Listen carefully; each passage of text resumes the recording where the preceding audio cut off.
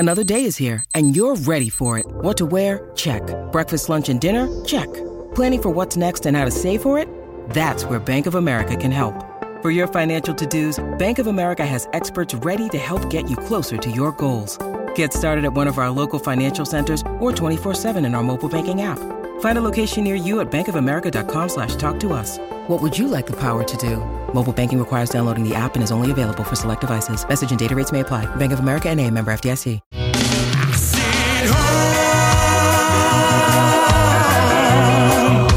I've been away for far too long. I didn't know this pain would get to me. The crowd are up on their feet. The clock reads 0-0-0. And Gerard Sutton blows the whistle on an emphatic Warriors victory here at Go Media Stadium. Mount Smart, 44 points to 12. They have beaten the Cronulla Sharks, a team sitting inside the top four. The Warriors flex their premiership muscle with 8 tries to 2. Courtesy of a Sean Johnson masterclass, fresh off having another baby. He celebrates that and his 201st game for the Warriors with a monumental performance alongside some of his co-stars.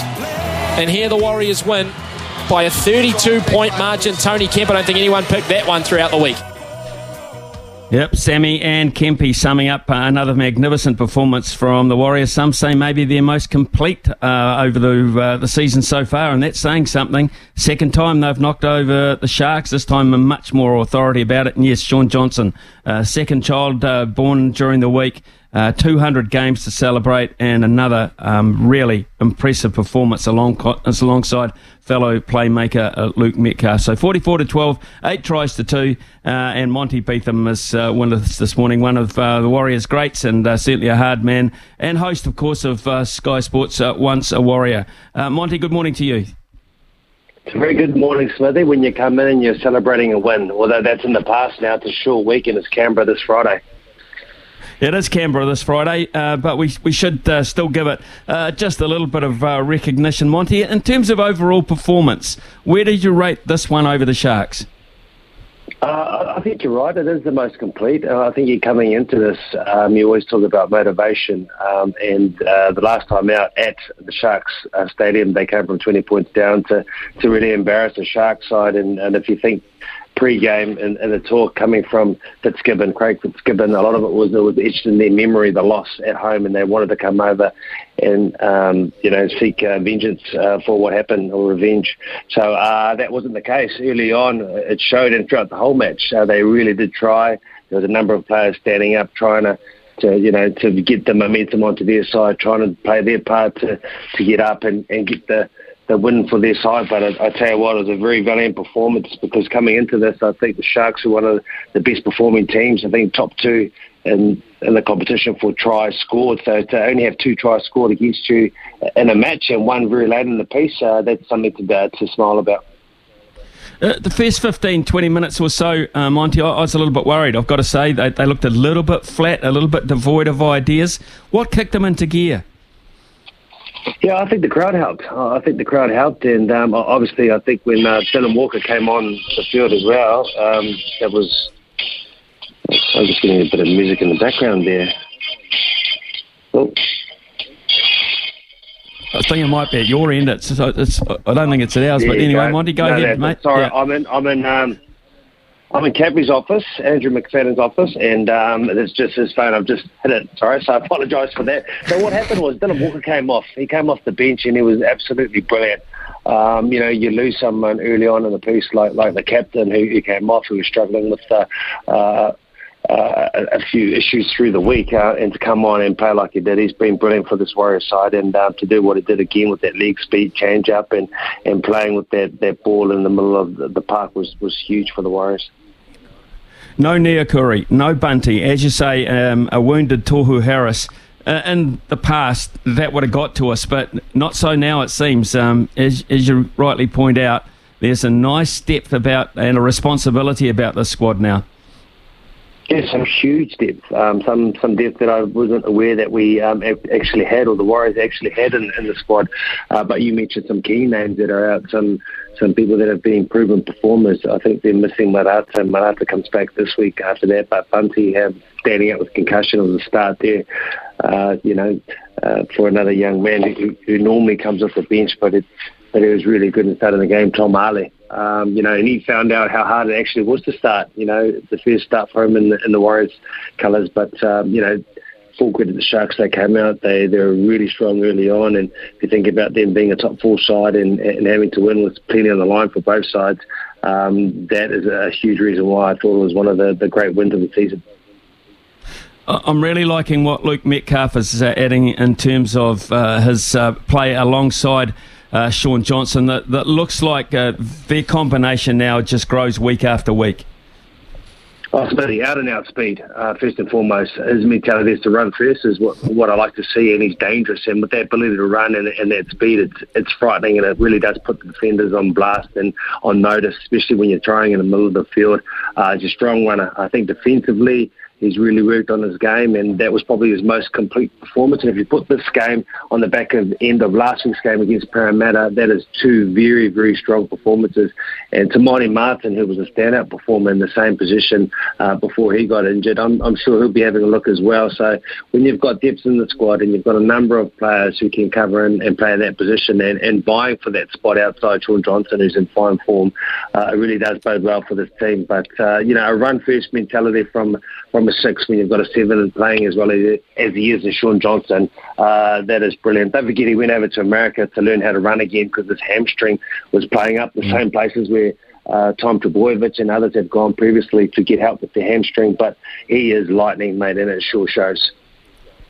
Look, I saw Sean Nicol-Klokstad knock on at the weekend. I was so surprised. I had a double take to look at it. It was him. I think one of his only damn mistakes for the whole damn season. He's been absolutely brilliant. And that back 3 now, and bearing in mind Roger's got to come in at some point next season, but the back 3, it looks so well organised communication-wise.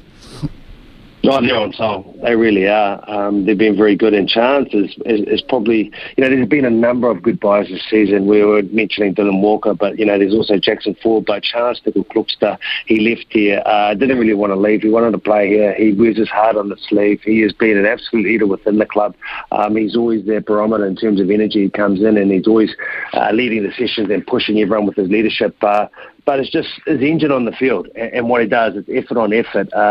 Be one end of the field stopping a try, and he'll be on the other end trying to score a try and push up and support. He really does care for this Warrior side, and it shows in the way he's playing.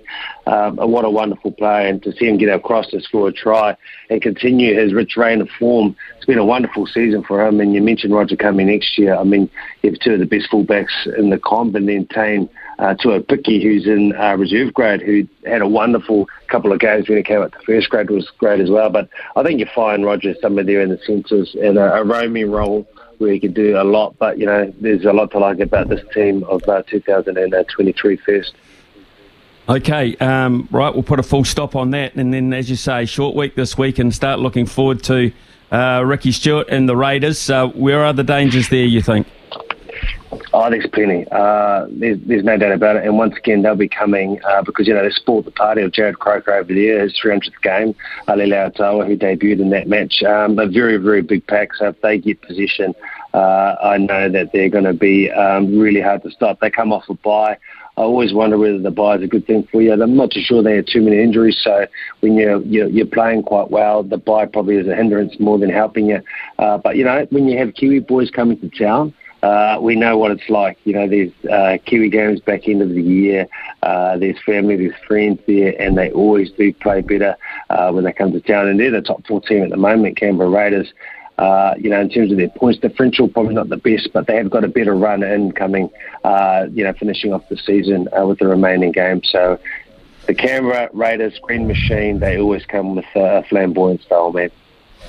Another matches over the weekend, Monty. I'm not sure you were able to watch all of them, but the Broncos look good for their top position on the table, 44-24 over the Bulldogs. They march on, the Bronx. Yeah, absolutely. You know, they get Reece Walsh back and a few others. They're pretty much the baby Broncos once again. Canterbury Bulldogs threw everything at them, but they don't have the same firepower. Broncos have been very impressive this year. I mean, the back end, the same time last year, they were in the top four and they fell out. That's not going to happen this year. You know, it got a little bit wobbly through the origin period.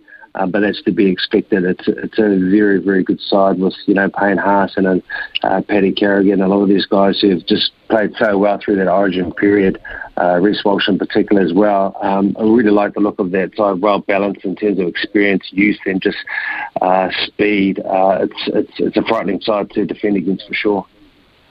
And the Panthers, in the end, were just a little too tough for the Dolphins, 24-14. So alongside the Broncos, they sit atop the table with 30, looking for a three-peat, and you've got to think that it's on. So classy. So classy, and you couldn't bet against him. I mean, they've been doing all this without Nathan Cleary, and we know Nathan Cleary is one of the best players in the competition. He hasn't had much of a run in terms of injuries, been taking what he loves away from him, which is the game, but it just gives someone else an opportunity to step up. And they're very much like the Melbourne Storm of old, or the Crusaders. It doesn't matter who fills in, they play their role, they play it to a T. And, you know, they've still got a lot of firepower as well. And defence wins games and wins premierships, and they're still the best defensive team in the competition. So when you can do both, score points and defend very well, and play a beautiful brand like that with a huge following behind them, they make it a very, very hard team to beat. Monty, have you felt this good about a season for a long time? I mean, you were part of a really good Warriors group back in the early 2000s. Can you draw some parallels to this one? Absolutely, Smithy. I've said it before.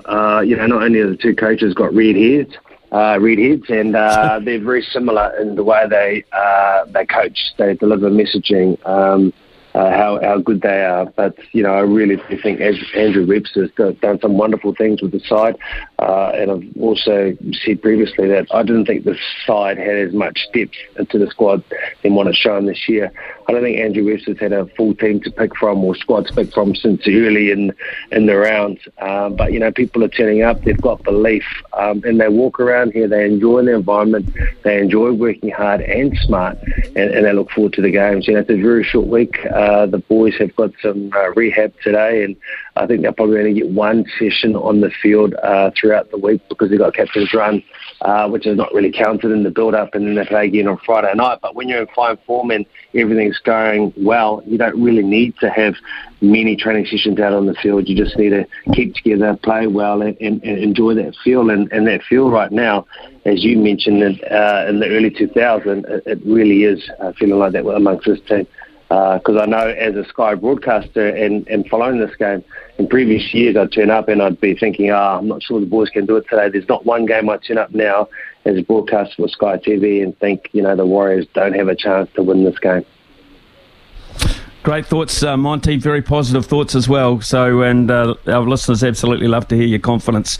Cheers, man. Go back to having a cup of coffee with Cappy, and we'll catch up with you again soon, man. All the very best. Thanks, mate. Take care, brother.